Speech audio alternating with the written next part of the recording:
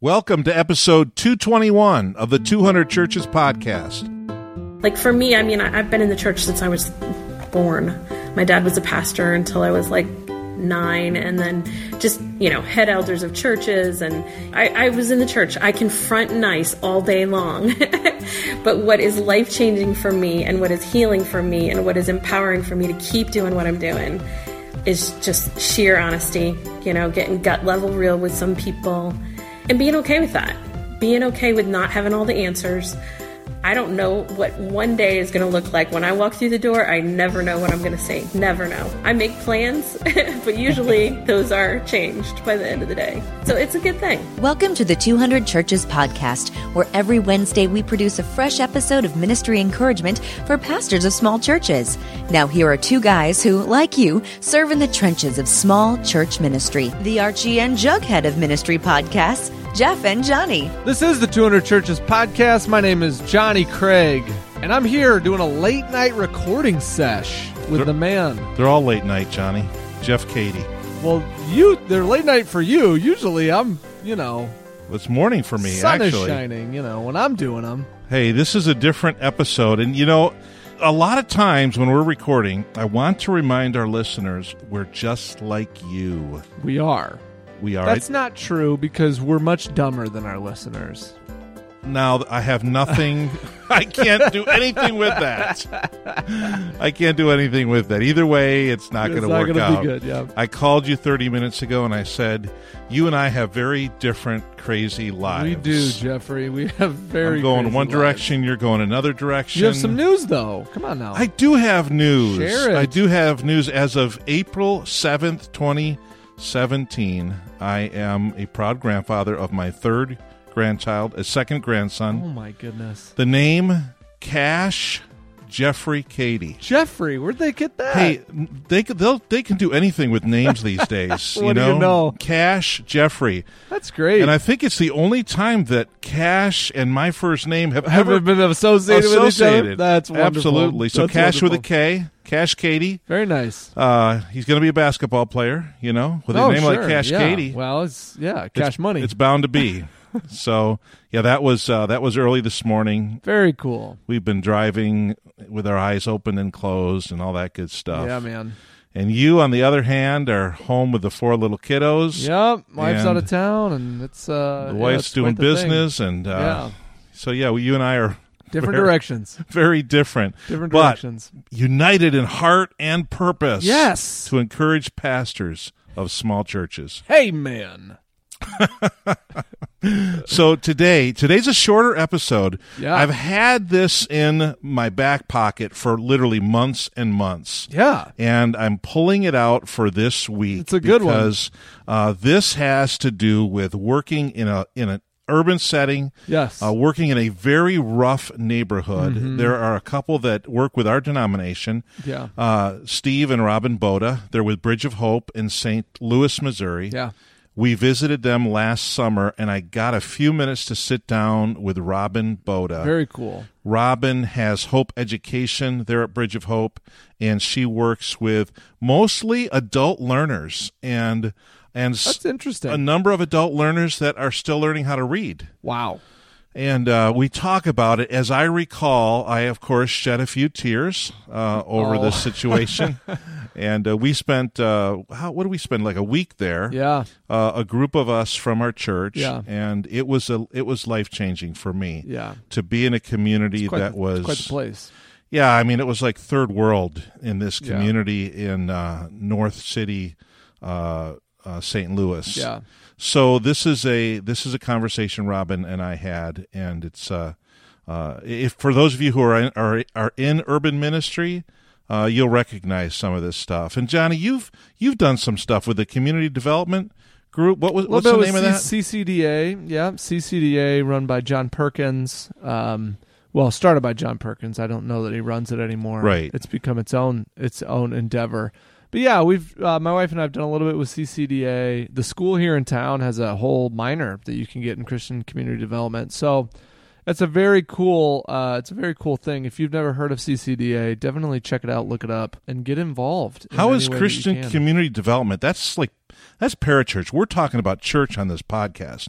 We're talking about ministry. How are they connected? I think that probably the CCDA model depends on churches acting like the church. You always say the church isn't the building, right? The church is the people. Right. And I think CCDA is all about when church members live intentionally within their communities, and intentional neighboring might be a word that you would say. And really it's about incarnational living in the neighborhood, and whatever your neighborhood is, being an intentional neighbor, an incarnational neighbor, and working for the good of your neighborhood. And churches, I think, can play a huge role in that as well. You got to think creatively, and you got to think outside of the box maybe a little bit, but it's worthwhile, I think, to look at. So this isn't like crunchy new ideas from millennial type stuff. This is actually legitimate stuff. Yeah, very legitimate. It's old. I mean, well, it's a couple decades. It's not like it just popped out of the ground. But it's all rooted in Christ, right? Yeah. Jesus came. They like to say Jesus moved into the neighborhood, right? He came in the flesh. And so how do we exist in our neighborhoods? So cool stuff. Very cool stuff. You said something earlier, and again, I'm always joking around. I want to be really serious for a minute. You said the church acting like the church. Yeah. That struck me when you said that, because what's the alternative, right? The church sure. acting like the church that our culture assumes is an organization that exists in a location and does certain things. Yeah. We get caught up in our cultural mores of what a church is, and we stop being the church. Right. So we're the small C church, and we're not the big C church. Right. And I think that, Pastor, think about this. We pastors sometimes think, well, that couldn't happen. If we're the church, we're the church. We can never stop being the church. Well, we can stop acting, and you use the term acting. We can stop acting like the church when we no longer see our community. Right. We only see to the boundaries of the four walls of our church. Yeah. And we did a great episode with Dave Jacobs about churches when they become inwardly focused. Right. And, what that looks like. Yeah. Right. And you just asked somebody, maybe last week, you said, when does a church planter stop being a church planter? Yeah, John Chandler, yeah. Okay, when does a church plant become a church? Yeah. And maybe another question is, when is our church, and as a listener, you could just put the name of your church in there, when is your church going to start acting like sure. the church? Right. And lest we think that, the way we do church is just this is the standard by which everything should be measured. No, the way Jesus taught us to be the church in the New Testament, and the way Paul taught us to be the church, and the way James and Peter taught us, and John, to be the church in the New Testament, that's the way that we have to act like the church, not like however the 21st century I almost said 20th century. Not the way the 21st century sees us as a church. Yeah. And that's so important. So I like that statement, the church acting like the church. Well, Robin and Steve Boda are the church acting like the church there in St. Louis. And this was a great conversation you had. So let's get out of the way and give Robin a chance to tell her story. So I'm here with Robin Boda at Bridge of Hope in St. Louis, Missouri. And Bridge of Hope has been doing what it's doing for over 20 years with you and Steve. You're a small church. You would qualify for small church ministry. So talk about what you do here at Bridge of Hope in North City, right? St. Louis? So you want to know about all of Bridge of Hope or just Hope Education? Because that's kind of my baby. Well, talk just briefly about all of it so that we have a context to set the Hope Education in. Sounds good. So Bridge of Hope does urban ministry by daily offerings of everything from clothes to showers to laundry facilities to a hangout room, a cup of coffee, and people coming in can learn how to grow vegetables. They can learn how to preserve food. They can also learn how to do aquaponics. Steve has that, and he has a few guys that he is actually training them to be compost. They pick up compost for pay. So they do that. And then the education room is called Hope Education, and that's what I spend all my time doing. So you, Robin, you and Steve, of course, married, and you're here, and you are in this room all day, every day? Pretty much. 4 days a week I'm here. Yeah. Okay. And so people stop in. What kind of people in the community? What what part of the community would stop in and use Bridge of Hope? And then what part of the community would stop in to be involved in Hope Education? A lot of people coming in are homeless. That's probably the bulk of our population coming through. Either homeless or very at risk of being homeless, meaning that they're couch surfing, so they're technically homeless, or they're half a paycheck away. I mean, a lot of people in America are a paycheck away from homelessness, but these guys are the poorest of the poor, I would say. And when they come in, they have all kinds of needs. So they need a job. When you dig a little deeper and you sit down with them, they'll say, hey, I need you to help me fill out this application. And when you start doing that, you realize, wow, they really are struggling with spelling some very basic words, like the street they live on, or where their grandmother stays, or wherever they're going to receive their mail.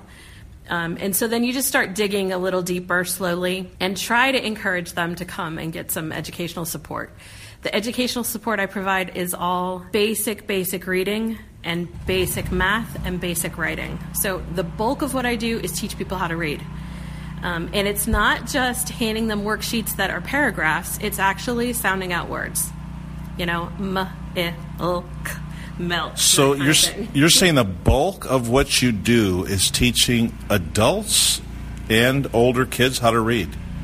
The bulk of what I do is I think it's probably 50-50 between K through 12 and adults. So it's probably 50-50 as far as the number of students coming through.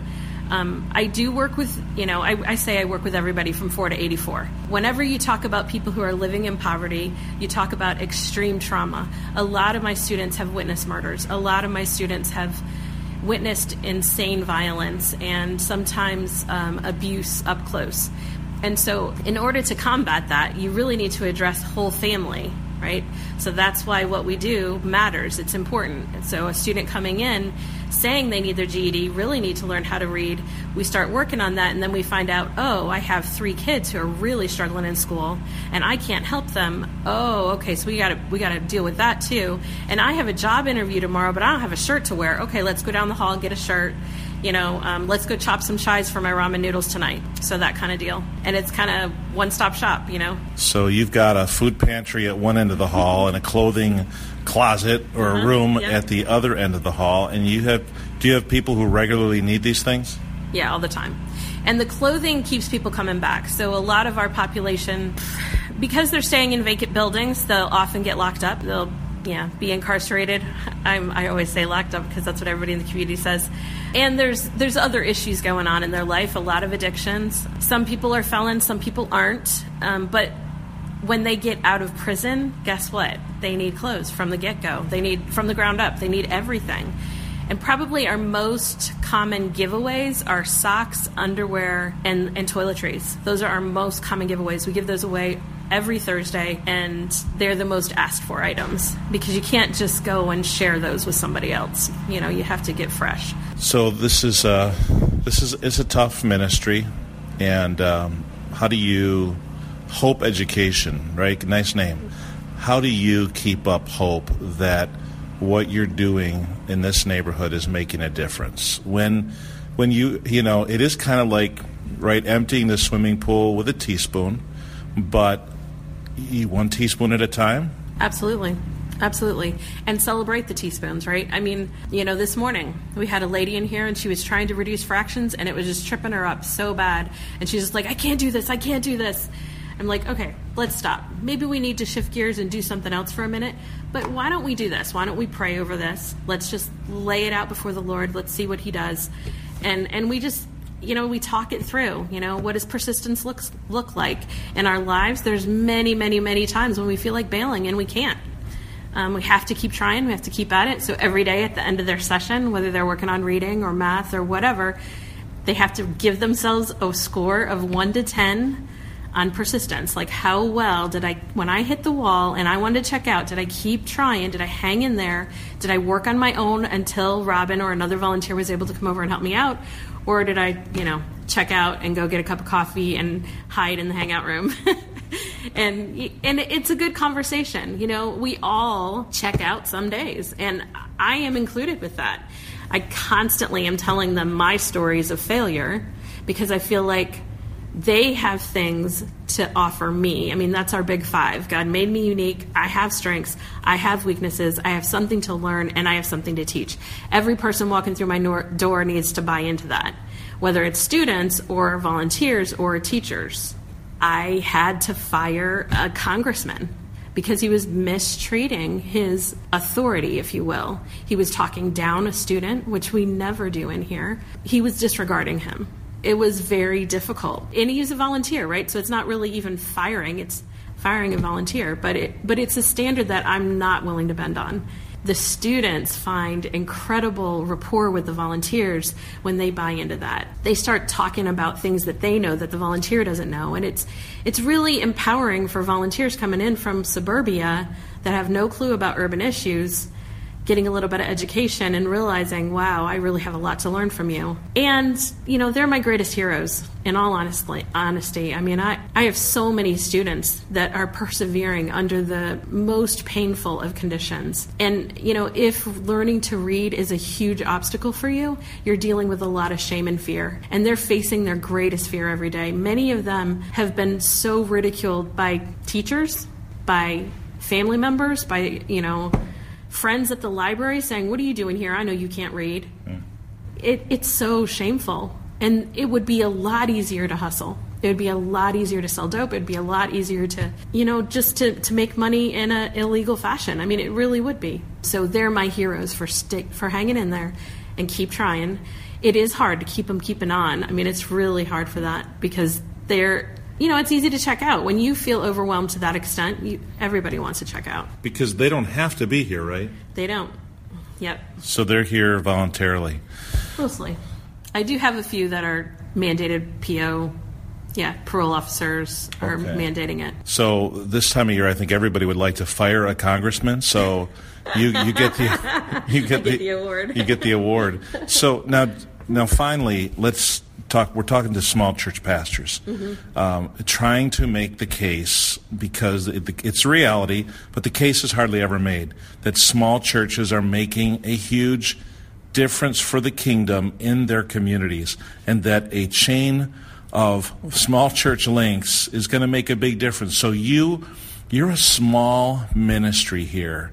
What kind of a difference have you made in the community over the last 20 years when you and your husband are the only full-time employees? It's hard to say. A lot of people who've come through, who we've met and who we've hung out with for a few years and that have gotten to a more stable place in life have moved on. They've moved to LA, they've moved to Texas, they've moved to the county, suburbs in St. Louis, as we call it, the county. Yeah, it's hard to say. I mean, we don't have a lot to show for it right here. It's a very overwhelming ministry, and unless you're called, you probably won't be around for a really long time. We've kind of watched people come and go. But guess what? A guy who used to not be able to be in the same room with his mom is now living there without getting in trouble, without getting in fights. For 6 months he's been with her now. That's cool. That's progress. It's something you have to look for, the things to measure. And that's one of my greatest frustrations, is measuring progress, right? Grants, we get a sizable grant from the PGA, and we love that. We love the partnership. They love who we are and they love what we're doing.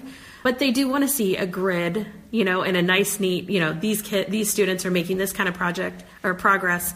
And in order to fund new projects or new growth, right, they want to see, show me the stats, show me what my money's doing. Right. Really hard to measure that. Really hard. But if you look for stuff, I personally am inspired by students to if they just come to class regularly. That's huge in our society, in our community. It's huge for them to keep coming back. Even if they're just touching base with me every week and they're not even in class, but I know that it's on their radar and they want to get back. But life right now is just keeping them, tied up with kids or sick parents. I mean, life is very different here. I noticed that. We got back last night from going to see the Arch, and apparently a couple of our volunteers were just outside the door and they heard 7 gunshots within the neighborhood. And that potentially could mean somebody's life ends. And the day before, a couple people did have their life end. So what I want to challenge you with, Robin, and for you as small church pastors, we think about the lives that we're changing. You're thinking about the people that come in here into Bridge of Hope and the lives that are changing. But then think about the teams, and I'm sure you have, but let me remind you again. Yeah. Think about the teams that show up, like our team from Orange City with 11 people, and a team from Newton, Iowa with 20-something people.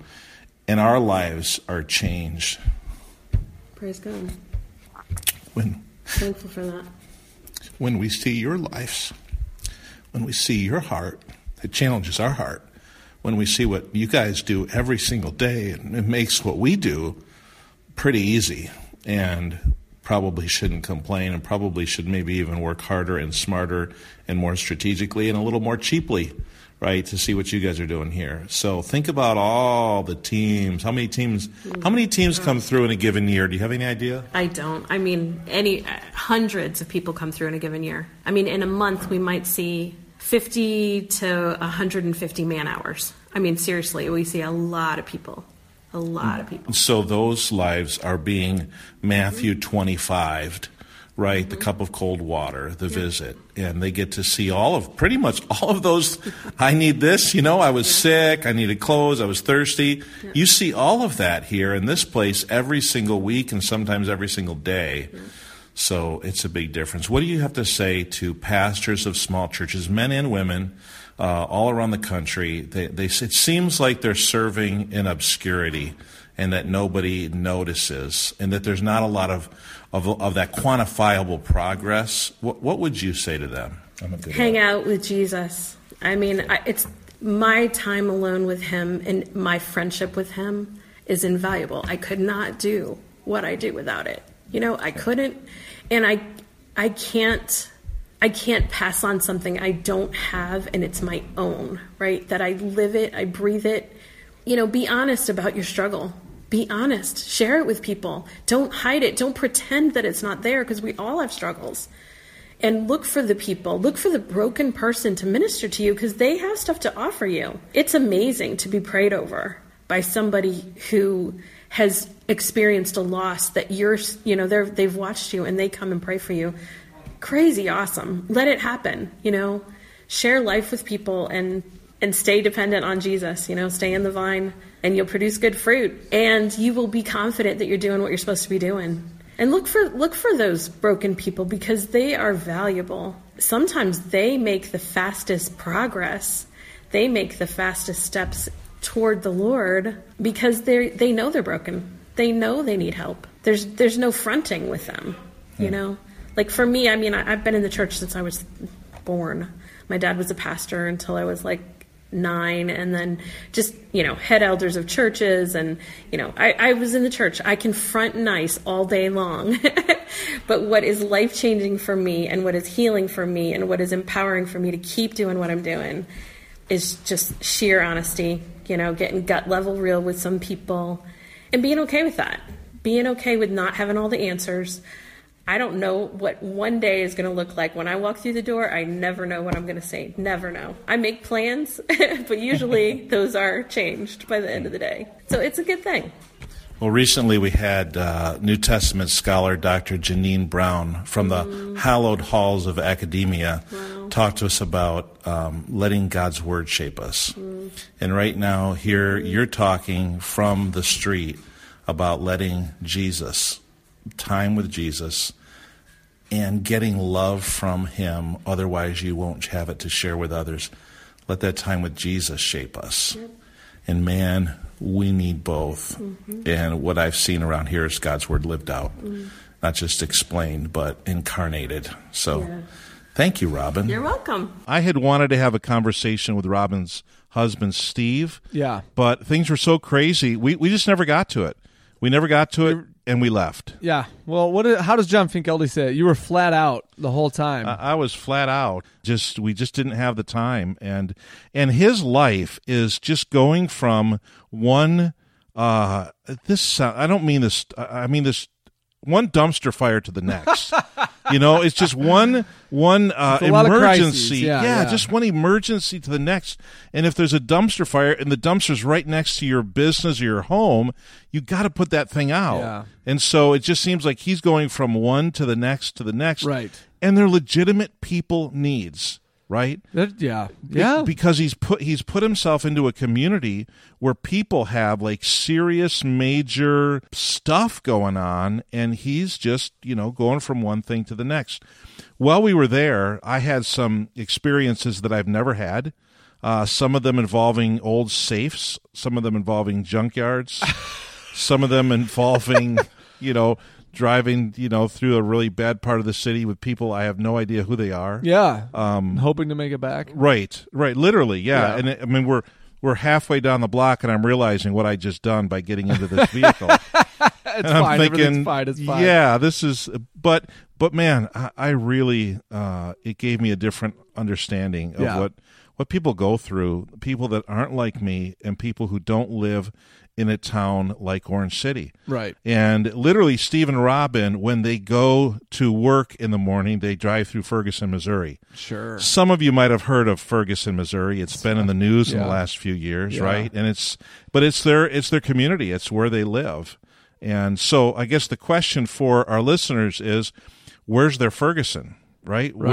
Where is the community near them that would, and where's their Samaria? Just the community north of them or southeast west that's just different, that you maybe wouldn't normally find yourself there. Yeah. And Jesus had to pass through Samaria. Yeah. Right? And see the woman at the well and go into the town and stay for a few days.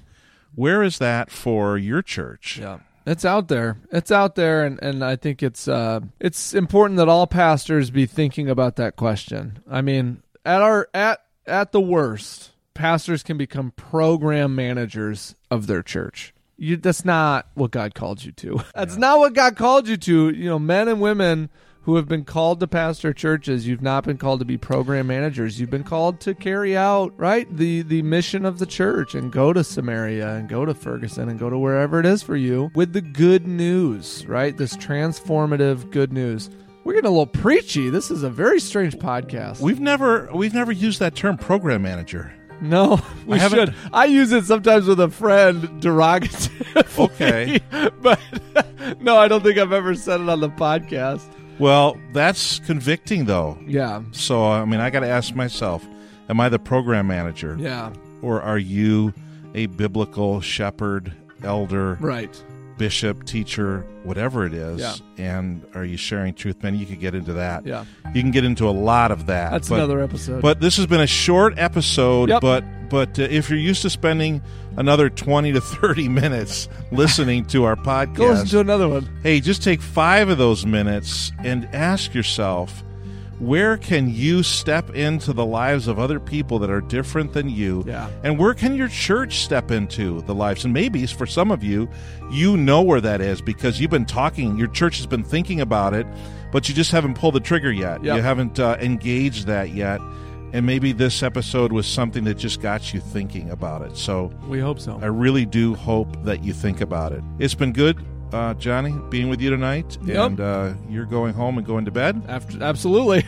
I'm getting to sleep. You've got another adventure tomorrow, and so do I. That's right. Hey, thank you for listening to this episode of the 200 Churches podcast. We hope you've been encouraged and inspired by this episode of the 200 Churches podcast. If you haven't already, subscribe at 200churches.com and receive the guy's free PDF download called Our 7 Favorite Ministry Resources. You can count on us to be back next Wednesday with another brand new, shiny episode just for you. Until then, may God bless you as you lead and love the people in your 200 church. I have a short postscript to this episode 221, which came out on April the 12th, 2017. You heard me talking about Steve Boda, which was Robin's husband. And on Monday, April the 10th, Steve had a heart attack and was taken by ambulance from Bridge of Hope Ministries to the hospital. He's been treated, had a couple stents put in, and is doing much better. But hey, you never know when you make these recordings what's going on sometimes in the lives of the people that you record with and in their ministries.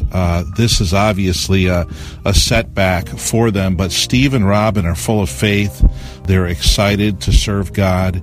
And I looked at some pictures of Steve on Facebook, and he's a goofy guy. He's a happy guy, thankful to be alive. But if you think about it this week, pray for Steve and Robin Boda and Bridge of Hope Ministries, and especially for Steve as he recovers from this heart attack and as he moves forward with God's blessing and with God's strength, and also with the opportunity to take some much needed rest and relaxation off for just a little while. Thanks so much.